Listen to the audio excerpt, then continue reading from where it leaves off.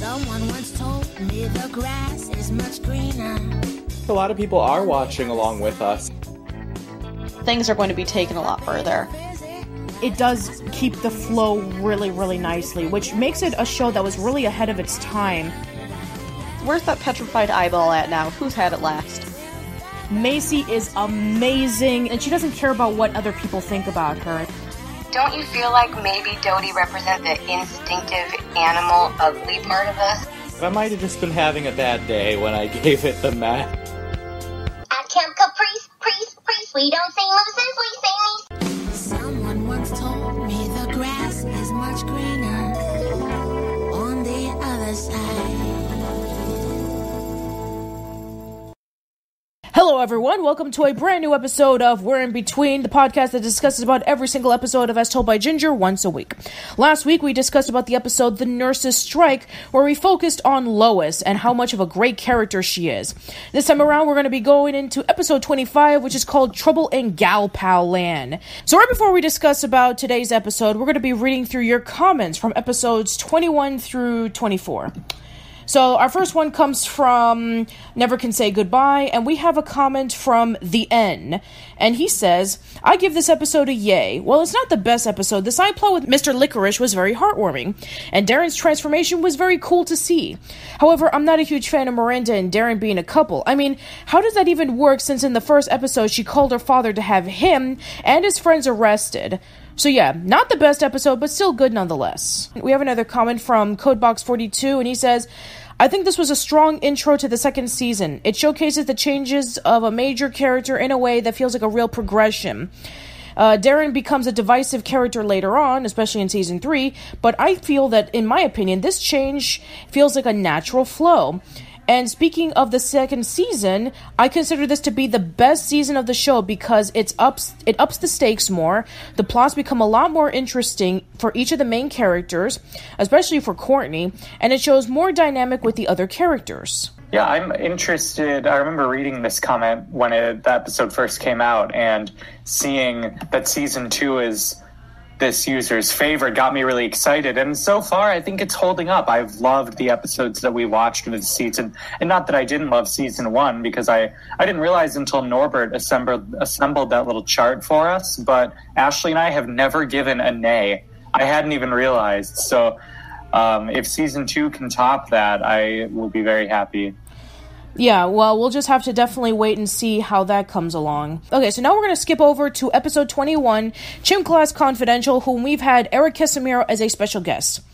Our comment comes from Alex Klepp, and he says, great job on the podcast. As for me, I don't remember taking showers in high school, but I did feel a little uncomfortable undressing in front of all the other kids. Eventually, though, I got used to it. This is actually a really interesting comment from Bebe Speaks, and she says, I remember changing clothes in a locker room in front of other girls and classmates from the 6th grade to the 8th grade, and I did one semester of weight room conditioning that was an elective PE class in the 12th grade. We would switch between the weight room and the track/soccer field, even in a back area behind the school, was for athletic warm-ups or for some free choice days in the small gym. I don't recall taking showers at either of the 3 schools, though. The showers in the K-8 school were from its old days as a junior high and was a large open shared space, but was used for the grade school PE equipment storage.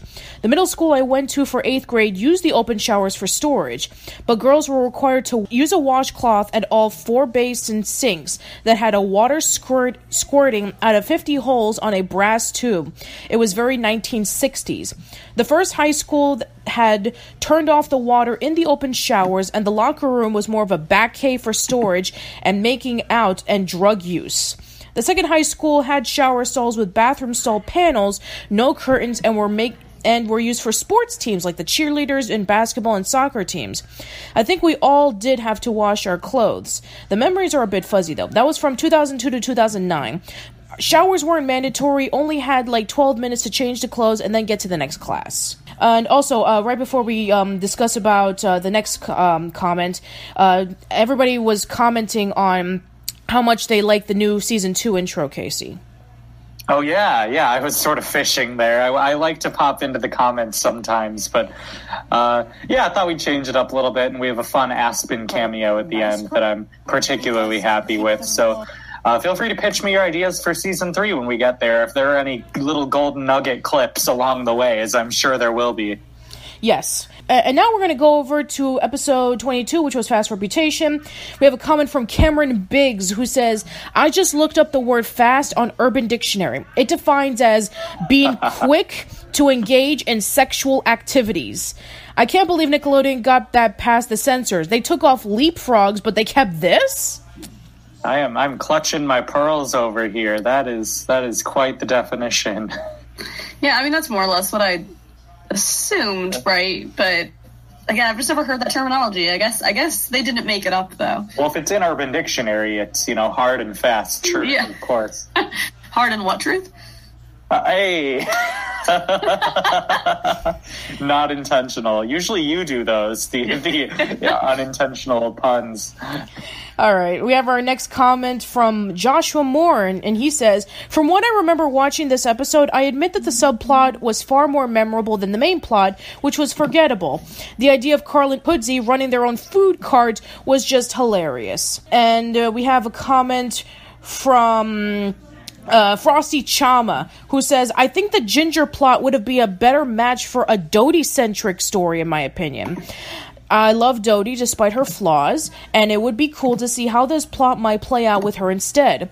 Also, I can't stop laughing at Casey calling Carl and Hoodsie full capitalist at the 4-minute and 35-second mark. Casey, your humor is so in tune with mine, and you always make me laugh like crazy. Well, thanks, Frosty. Yeah, I already commented on your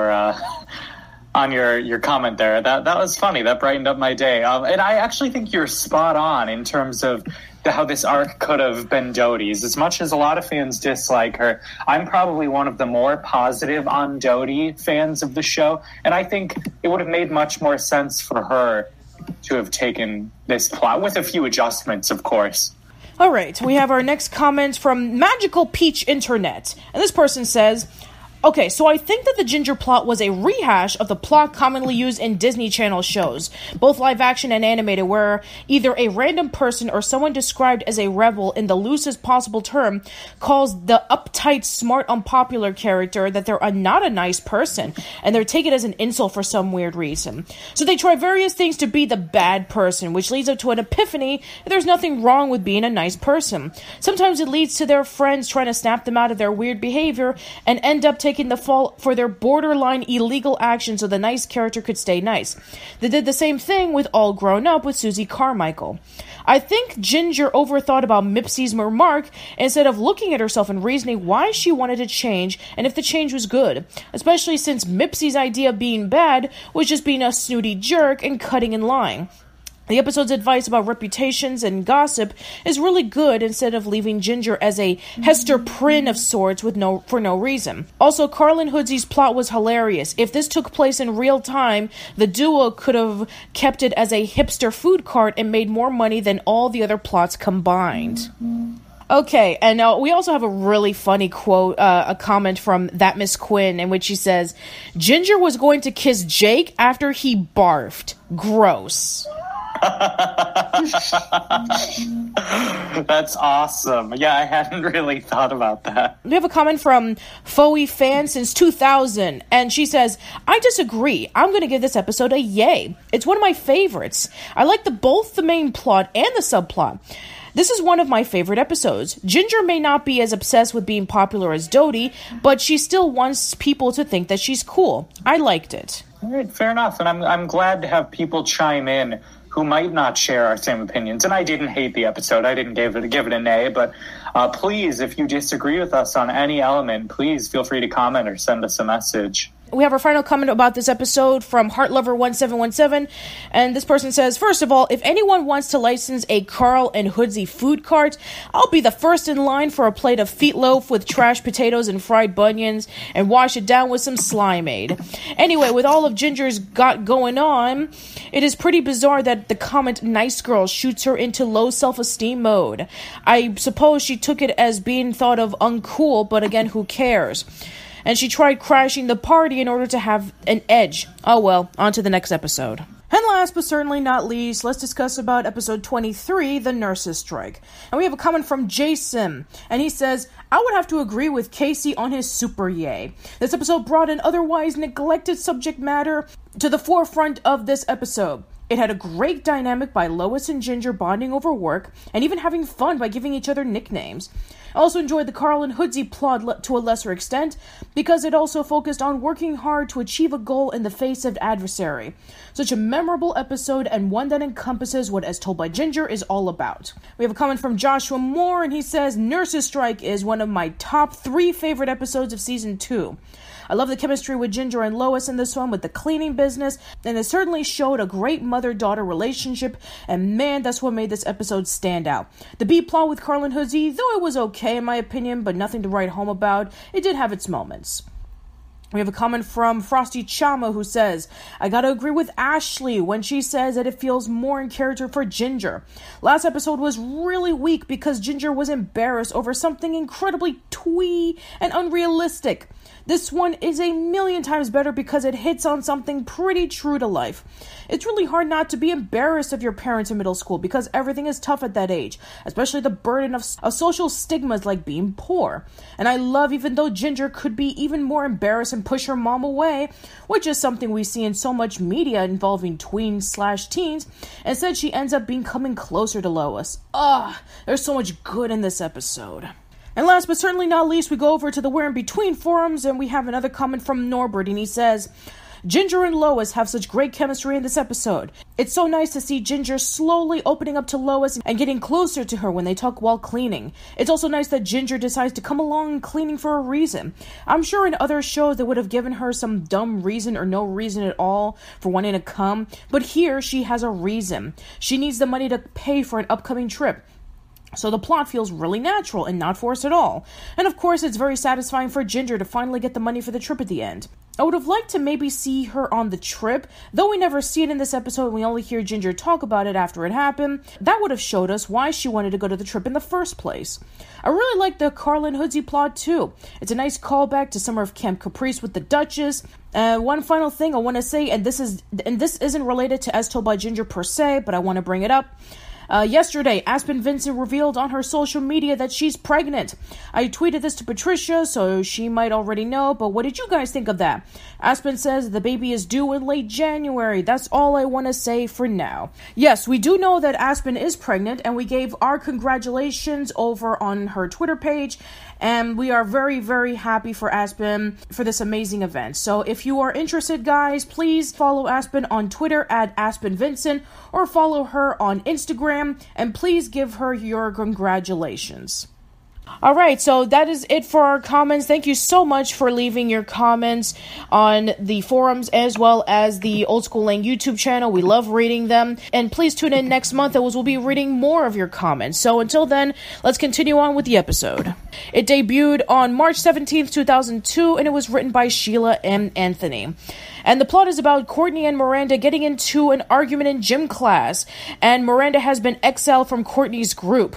When Ginger sticks up for Miranda in front of everyone, Miranda feels that she owes Ginger and becomes her new best friend, which ends up with Miranda being incredibly pushy and annoying to Ginger, Dodie, Macy, and Darren. And in the meantime, we have Hoodsey posing as a street urchin to help Mrs. Grippling win the election of president of the charity community and her country club, and with that, hopefully that they can be able to raise enough money so they can buy themselves a lie detector. Alright, well, right off the bat, just the pairing of Courtney Grippling's mom and Hoodsey and Carl is probably my favorite pairing of a plot that this entire show has done so far. I'm obsessed. Yeah, it's a very unorthodox pairing. When you think of Carl and Hoodsey with a Grippling, you immediately think about Blake, but no, we have Claire in this episode, and she plays a major role in this particular story.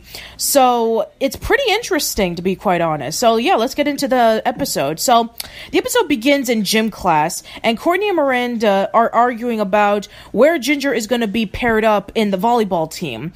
And Miranda is saying that she wants to have Ginger in the team, but then Courtney says, but Miranda, you hate Ginger. But Miranda says, yes, I know I hate Ginger, but she's good at volleyball, so that's why I'm choosing her.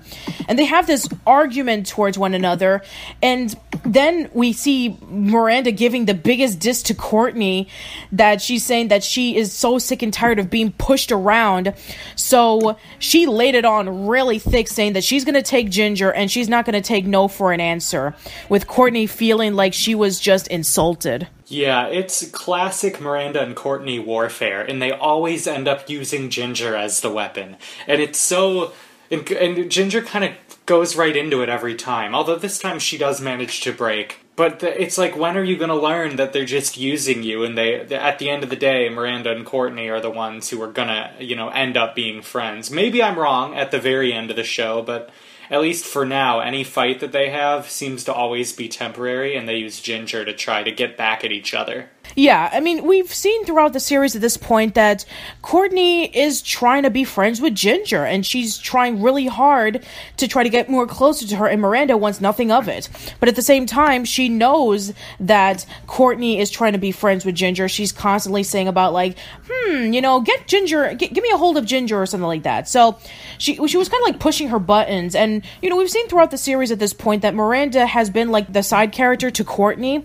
And we kind of see through this episode that without Courtney and her friends, Miranda pretty much has no leadway. Miranda, doesn't really deserve to have great friendships, right? I don't know, I almost felt bad for her at first because, she had nowhere to sit at the table and stuff and all that jazz. But then I remembered, she's actually a terrible person, so I don't actually feel that bad for her not having people who want to sit next to her. Yeah, I mean, we've seen throughout the series of how much of a terrible person Miranda can be. And you feel like you should feel sorry for her, this will be a great redemption episode for Miranda. But no, this just emphasizes more on how much of a terrible person she is. I mean, we even see in that scene with the cafeteria, in which which Ginger, Dodie, Macy, and Darren feel so sorry for Miranda because she has nowhere else to sit, that Darren is willing to give up his seat and walk away. Miranda takes this as an advantage point to hang out with Ginger, Dodie, and Macy, and she wants to be their best friends, at least up until... who knows what'll happen. But even with her being best friends with Ginger, Dodie, and Macy, she takes full advantage of them. She becomes incredibly annoying. She's constantly calling them, and she's always getting into other people. She's always getting into their business. So, yeah, an episode that could have been a good opportunity for us to get to know Miranda a little bit more, but no, that doesn't exactly happen here. Yeah, it's a little disappointing in that regard. I also found the episode just to be almost too stressful to watch. I know it's all low-stakes drama, but how seriously they all take it was kind of stressing me out, and I was, wanting to not watch it. And I was glad. It doesn't mean I didn't like it. It was just a little difficult at times. But I did, of course, enjoy the Carl Hoodsey side plot, which I'm sure we'll have to spend some time dissecting. And maybe I'm in the minority, but it was one of my favorite Carl Hoodsey side plots of the whole show so far. Oh, there's some golden moments with Carl and Hoodsey in this one, for sure. Them sort of succumbing to the wealthy lifestyle, I thought was fun to see. Yeah, so their plot starts off with them trying to save up money so they can get themselves a lie detector for $400. And they're thinking about ways of trying to raise the money. So we see Hoodsey sticking his hand in the sewer to grab $1, and all of a sudden we have Mrs. Grippling and Winston driving over, and they see Hoodsey at the sewers, and they automatically stop. And Mrs. Grippling assumes that he was an urchin boy. He was basically a homeless boy in the streets, and that kind of gave Mrs. Grippling an idea to use Hoodsey as a leadway so that she can be able to have a chance to win the president of the charity committee and her country club. So she's trying to compete against this other woman who has a huge resume of helping out in soup kitchens, and she wants to be able to defeat her. And so she thinks that by disguising Hoodsey as a street urchin and having everybody in the country club feeling sorry for him, she can have her way up into becoming president. And it works. and they get a check for $400, and pretty much at that point on, you would think that immediately they would go over and buy the lie detector, and they just leave, Mrs. Grippling with her stuff, but no, they actually get themselves really comfortable with the luxurious life. Well, and I love, as for why Hoodsey is the one who plays the street urchin and not Carl. Carl says, "I'm too robust, Hoods. No one would buy it." And I forget the wording exactly, but he basically says, like, you're like perfect for it or something, and you're sickly, and so I thought that was funny. Robust, of all the words to describe Carl Foutley. Yeah, I think that for the most part, just seeing Carl and Hoodsey out of their elements, I mean, they're not exactly the ones playing the prank. It's Mrs. Grippling who's convincing them to say a big lie in front of a bunch of rich people. So they're just going along for the ride. And it's actually a really nice change of pace, considering that they're the ones who are doing the scheming. They're not the ones who are involved with other people's schemes. Right. I was devastated that we don't really... It's off-screen, right? Hoodsey's, like, actual performance. Yeah, we never see it. I was really looking forward to it, too. Continuing with Ginger's side plot, so Miranda starts hanging out with Ginger, Dodie, and Macy a lot more, and she gets into the car, and there's this scene in which when Lois is picking up Ginger, Dodie, and Macy, and then Miranda squeezes herself in, she says, "If there's no more room for you guys, you can always take the bus." And then she kind of like tries to squeeze herself in with making Ginger very uncomfortable because she has her long legs. And then we have Ginger, Dodie, Macy, and Darren having a meeting on what to do with Miranda. And the scary thing is that when Miranda senses that there's something going on, she climbs the window and she pushes Darren all the way down. And she said, "Oh, I knew I had a strong instinct that you guys were having a meeting without me." And it's kind of scary. She pushed Darren, off the ledge. It's pretty crazy that she would do something like that. And that ledge is where he performs the whole boy next door thing. You can't break that up. You can't ruin that. That's like a main part of the show. Miranda disrupting it is, I think, symbolic in a way too. And she's just so oblivious too. She just does whatever she wants and has no concept, no sense of self-awareness or sense of other people's needs. Yeah, it's kind of funny because at first, Ginger was hoping that she would use Miranda as her friend as an advantage point to get back at her for all the stuff that she did, but instead it's just making everything worse. So instead of getting revenge on Miranda for getting her arrested and almost revealing to everyone that she has frizzy Lizzies, also framing her for painting off the Lucky Junior High statue as a witch, she could have had this opportunity to get back on her, but no, because Miranda is such a natural manipulator and an overall mean person, she just makes this as an advantage point by making everybody else miserable. Especially in the one scene in which when she calls Ginger in the middle of the night and she wants her to read off from some magazine because she couldn't sleep. Oh yeah, it's an aquarium magazine. Like fish. Tropical Fish, like Tropical Fish Monthly or something. I was like, of all the oddly specific things.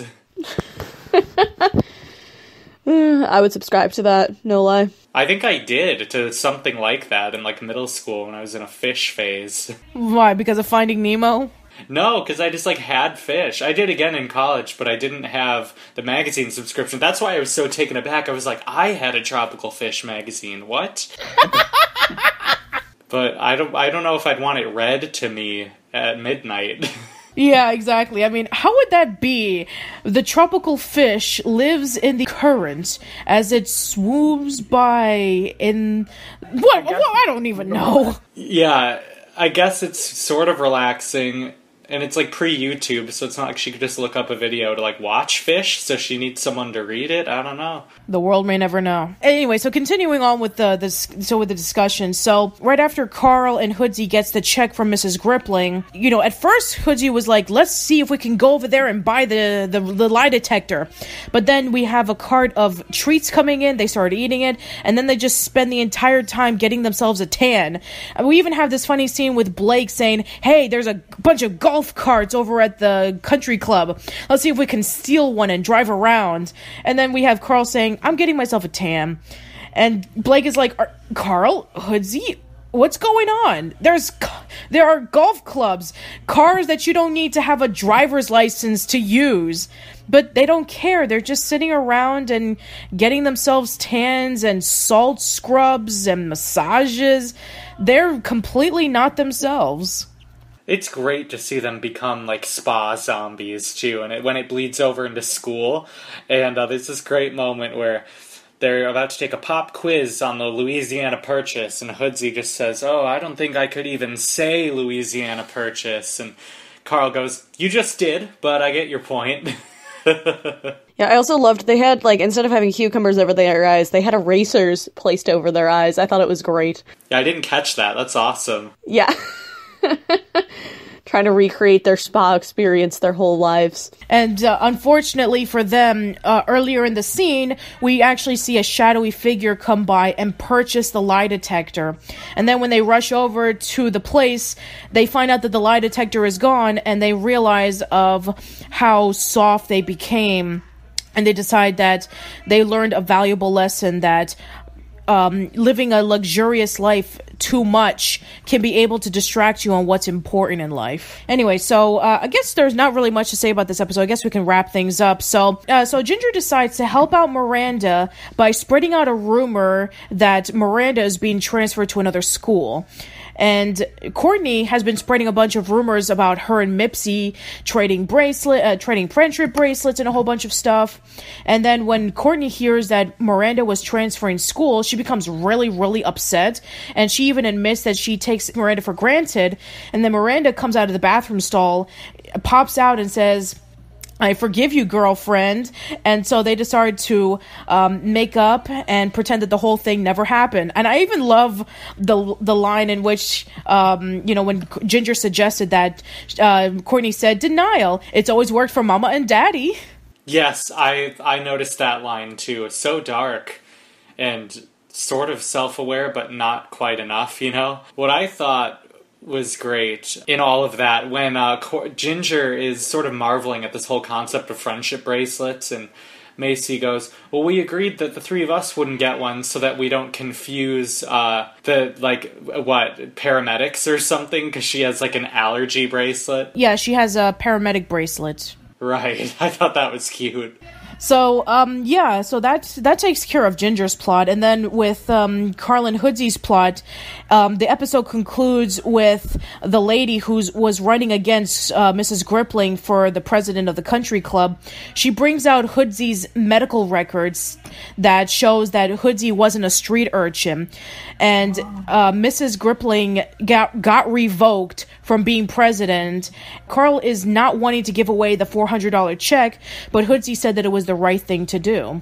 I love we lied to get a lie detector and then we didn't get it. Just Hoodsey's inflection on that was so classic Hoodsey. He's so wholesome, even though he seems aloof and he doesn't care about anything. He's got a good head on his shoulders, even if he is a bit confused by the world. He's a well-intended boy, and this dynamic with them never gets old, honestly. Yeah, I guess that wraps it up. Let's give our ranking of yay, nay, or meh in this episode. So who wants to start it off? I will. Why not?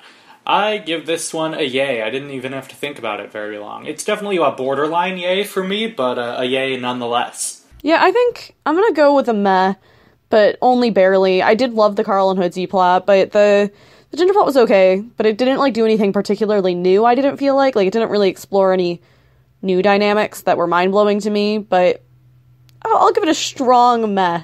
Yeah, I'm gonna have to agree with Ashley. I'm gonna have to give it a meh as well, because Carl and Hoodsey's plot was the highlight for me, and Ginger's plot wasn't that great. I mean, sure, it was nice to see a plot focusing on Courtney and Miranda's friendship, but it wasn't anything that we hadn't seen before. So, yeah, I'll just probably leave it as a meh. Thanks so much for listening, you guys, and join us next week for episode 26 of As Told by Ginger and the 25th episode of We're in Between.